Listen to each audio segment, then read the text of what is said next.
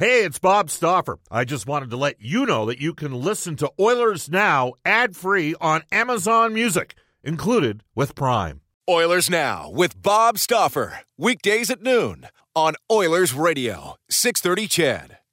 We return to Oilers Now with Bob Stauffer. Brought to you by Digitex. Service for all brands of print equipment in your office? Yeah, Digitex does that. Digitex.ca on Oilers Radio, 630 CHED. It's Brendan Escott in for Bob today. Royal Pizza is pizza, pasta, and so much more. Edmonton owned and operated for 49 years. For menu and locations, visit royalpizza.ca or download the Royal Pizza app from the App Store. Not talked about anywhere near as much with the high caliber of hockey right now in Southern Alberta. Not talking about the Flames. Talking about the National Junior A Championship right now is in Brooks. It has been since last Sunday. It is running through this upcoming Sunday. Brooks Bandits 3-0, the team that knocked them out of the Doyle Cup final, out of the BCHL. Prince George Spruce Kings, they're 2-0 with the game this evening. To talk about all this, Nathan Crosby, who is involved not only on the marketing end of things with the Brooks Bandits and the National Junior A Championship, he's also calling some of the games. So a good man to get some opinions on how everybody's looked. Nathan, thanks for taking the time today. My pleasure, Brendan. Always good to talk to a fellow TRU grad. Yeah, there it is. I was wondering if you remembered that. Cool. So listen, it's obviously a big time of year, a busy one for you guys, and one that the Brooks Bandits and the whole community of Brooks have been preparing for. You got the National Junior A Championship. You've got the best of the best in the Junior A rankings in your city. Because you were doing some of the behind-the-scenes stuff, maybe talk to me about the lead-up to this and the preparation, not only on the hockey end, but in terms of how you were pitching it to the community and the surrounding area. Sure. Well, it's been it's been a process that has gone on over 2+ years now. It was back in June of 2017 when it was announced that Brooks was going to land the 2019 championship. So it's been coming for quite some time, and it's been we've been patiently waiting for it, and there's been so much excitement around Brooks and the county of Newell and Southeast Alberta for this that we could hardly wait for it to come, and now it's here. So it's wonderful, and the process, it took a lot of meetings, a lot of preparation, a lot of getting everyone on the same page. We have over 160 volunteers that needed to be coordinated and prepped for this. There's a lot of moving parts, from team services to security to game day operations to making sure that the team's towels get to their laundry. There's a lot of things you need to think about when hosting a championship like this, and but it's all come together so well. And now to see this week go as well as it has, we're not done yet. Still have a few days left, but we're very pleased with how the first few days have gone. On the ice, the Brooks Bandits, of course, actually losing the Doyle Cup to Prince George and then rebounding quite nicely here when it matters most, as the hosts are now 3-0 at the tournament. Just maybe talk about the on-ice product as a whole. Is it living up to expectations? Well, it's interesting when you have a national championship like this, featuring 10 different leagues across the Canadian Junior Hockey League. You're going to get all sorts of different teams and styles of play, and we're seeing that right now in the national championship. You look at the Brooks Bandits going 57-3 in the regular season, a team record, an AJHL record, one of the most dominant regular seasons you'll ever see in junior hockey. So that obviously got everyone very excited, and it led up to the Bandits winning the league championship over Spruce Grove. But there's some very competitive teams that they're having to deal with in this tournament. The most obvious one is the BCHL champion and Doyle Cup champion Prince George Spruce Kings, a very, very good team, probably the best defense and goaltending in the tournament. And they've been going back and forth. Of course, they met in the Doyle Cup, which PG won in 6 games, and it was an interesting series, given that no matter who won the series, both teams would make it into the tournament. So that matchup in the round robin is, we're still waiting for that. That's the final game of the round robin, is PG versus Brooks. But, the field has some interesting teams. The Ottawa Junior Senators have a really good goaltender named Francis Boisvert, who put on a great performance against Brooks on Tuesday night. He's the type of goalie that you think might be able to steal them a game if push comes to shove for the junior Senators coming out of the Central Canada Hockey League. And then the Oakville Blades, they're a team that have hung around. They got a win over Portage on Tuesday. They're going to be in their first ever semifinal. That's a team that seems to have found their confidence. So it's going to be an interesting weekend here in Brooks. Portage Terriers were here as well. They were unfortunately eliminated yesterday with that loss to Oakville, but so far the hockey's been pretty good. Is there a difference, as we talk to Nathan Crosby right now, who is down at the National Junior A Championship in Brooks, are you seeing a difference, maybe not even in the style of play, but the West teams are showcased right now? They're both undefeated as we speak. The teams out of Ontario sitting both at 1 and 2. Do you see a step up in the Western teams in terms of skill, or is it a different style? What are you noticing in that regard?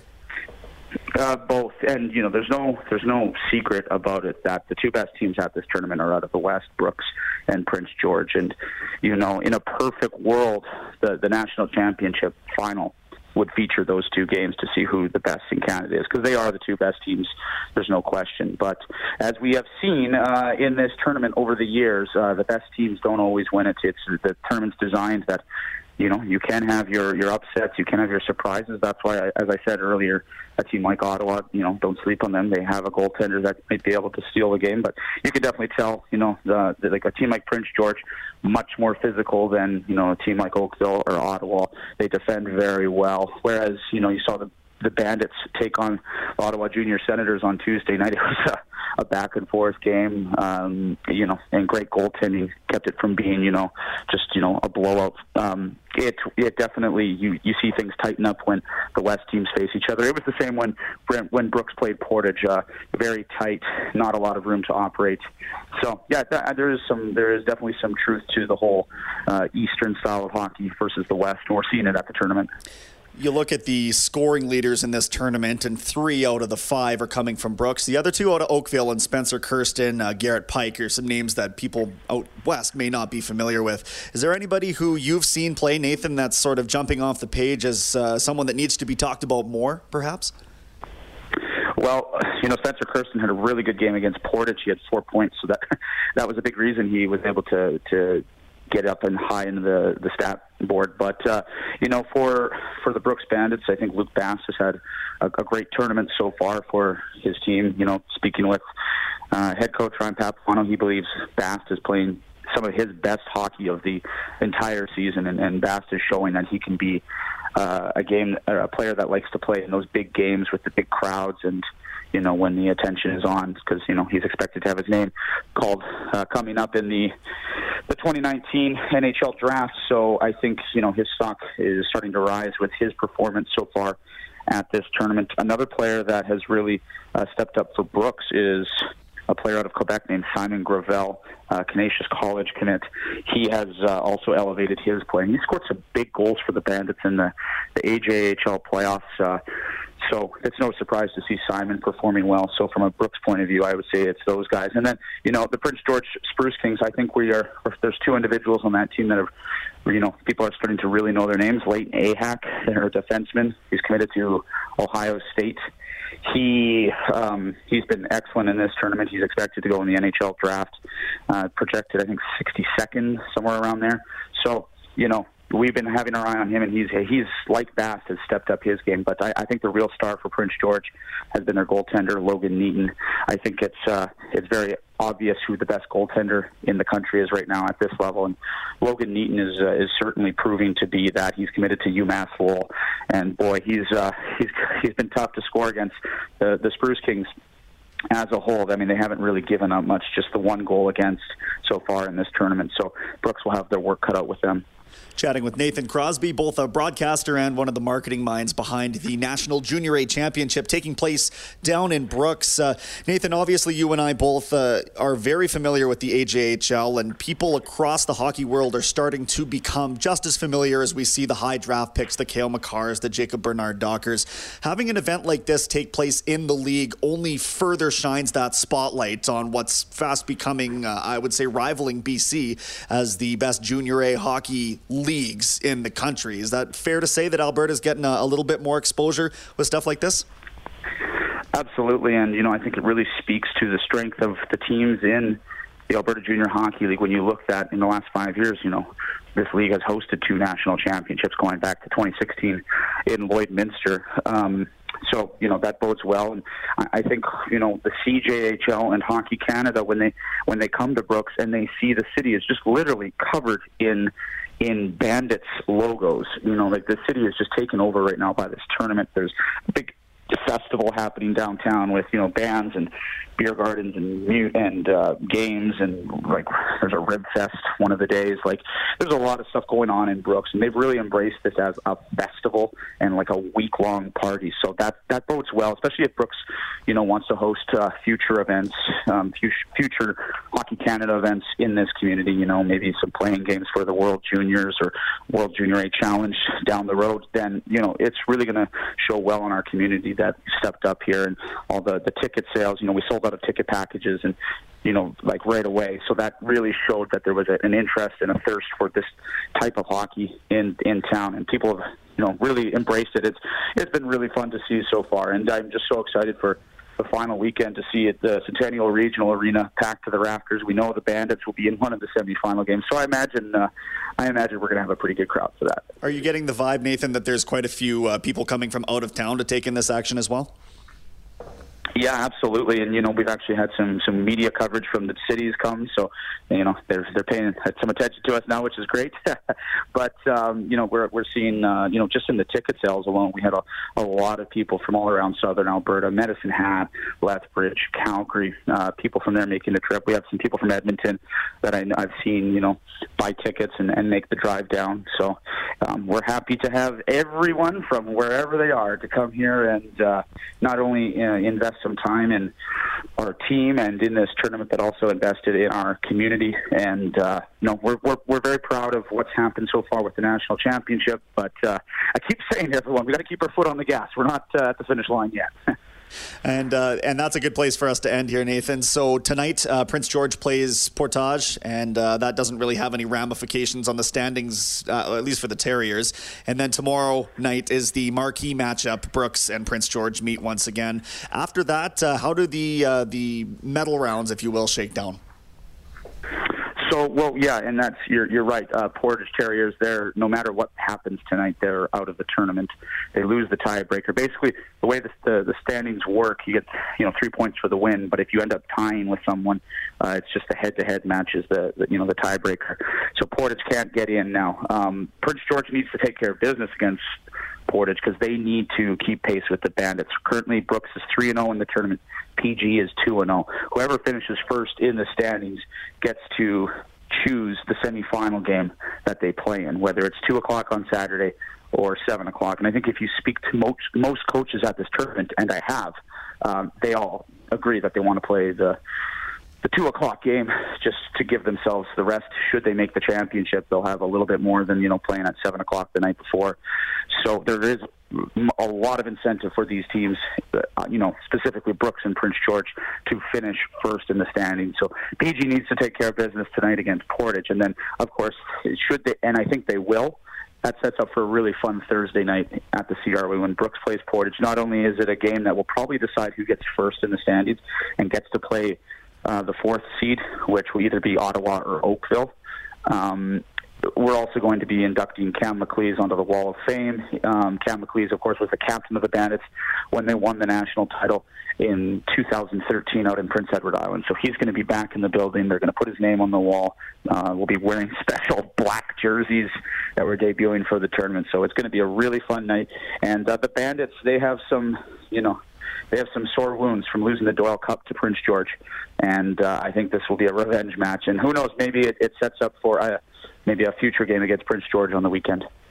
Great stuff, Nathan. Congratulations on what sounds like it's been an excellent journey so far, and I wish you the best of luck in the final few days. No problem, Brendan, and thanks for checking in, and take care. That's Nathan Crosby once again. He's part of the broadcast team for the Brooks Bandits, and as such has been part of the broadcast team for Hockey Canada with the National Junior A Championship. We were talking to Andrej Sekera just before the break there. Well, he tied up the game for the Slovaks nearly as we were speaking of him, so his ears must have been burning. They take a 2-1 lead now into the second intermission at the World Hockey Championships. We will take an intermission here on Oilers Now. A couple more texts coming your way when we get back. Brendan Escott with you today. This is Zach Cassian from your Edmonton Oilers, and you're listening to Oilers Now with Bob Stauffer on 630 CHED. Brendan Escott with you on this Wednesday edition of Oilers Now. Had the hot take from Craig Simpson saying the Ralph Krueger hiring in Buffalo does not have his stamp of approval. And one of few that I've seen in the hockey world speak out against Ralph Krueger. But as Jim from Rocky Mountain House pointed out earlier, his record in the NHL, well, only, just under 40, or just over 40 games, 19, 22, and 7. That came when the lockout shortened year with the Oilers. The Oilers continuing their own coaching search, still waiting on really any new revelations in that as we continue on through this week. Some speculation from Mark Spector yesterday. Maybe we're looking at next week for some movement in that regards, but it's tough to say. Texter Steve in Edmonton asks why no one is talking about Jay Woodcroft for the vacant Oilers head coaching position. That's a good question. I would imagine that they're at least going to give him a thought. I don't know if... my stance on this is if he's had this kind of success in the only year that he's been a head coach in the AHL. You've seen him take the Condors to their first AHL playoffs and into the second round, deep into the second round, in fact. Why ruffle those feathers? You're trying to put a focus on development within your own organization. You've got somebody who can clearly get that done based on at least the 1-year sample size here. Let him mature for a few years down there if that's how it's going to go, right? Give him another chance down there. So to me, it's almost been too good of a season for him to get a serious look at the Oilers. And if you disagree, hit me up at 630. Tell me why.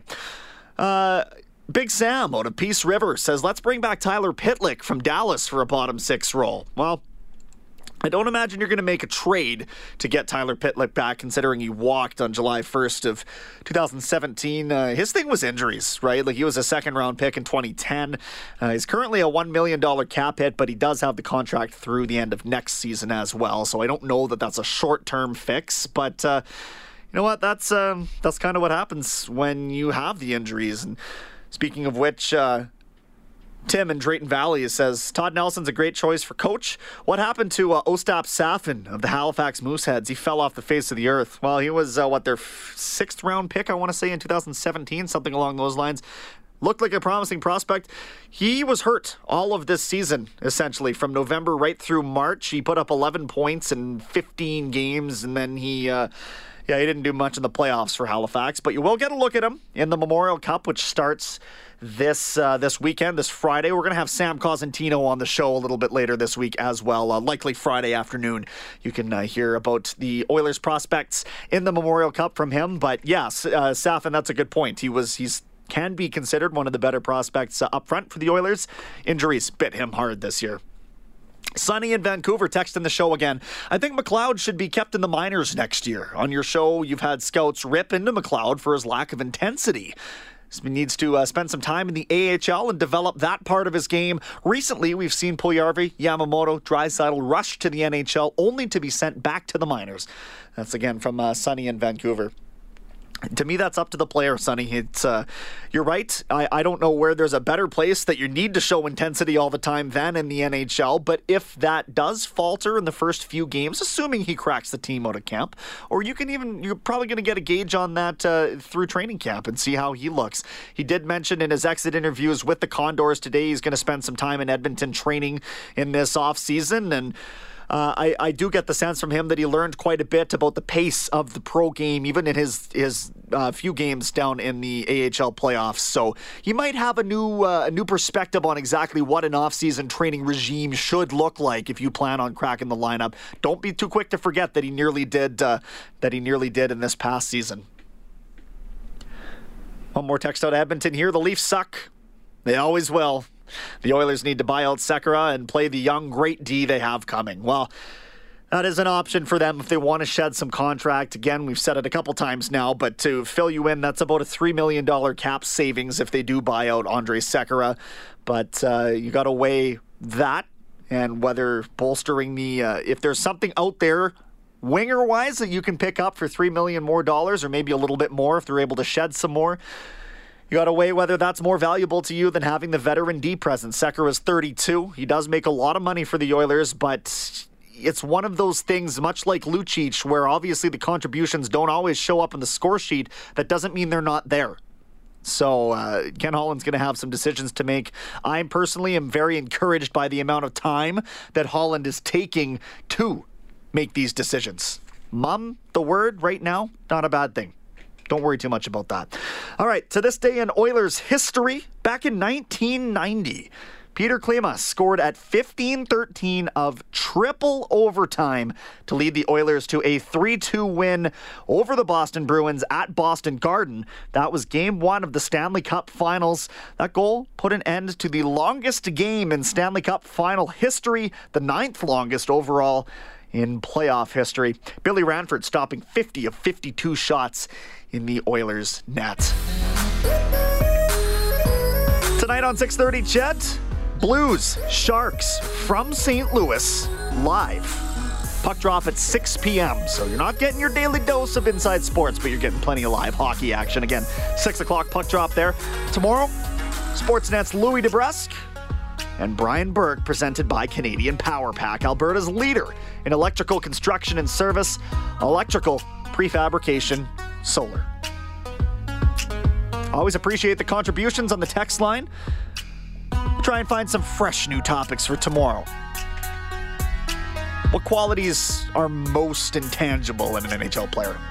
What do you think about that? Text me tomorrow on the Heartland Ford text line. Brendan Escott in with you all week. Up next, a global news weather traffic update with Eileen Bell, followed by the 6:30 Chat afternoon news with Jalen Nye. So long, everybody. Oilers Now with Bob Stauffer. Weekdays at noon on Oilers Radio, 630 CHED.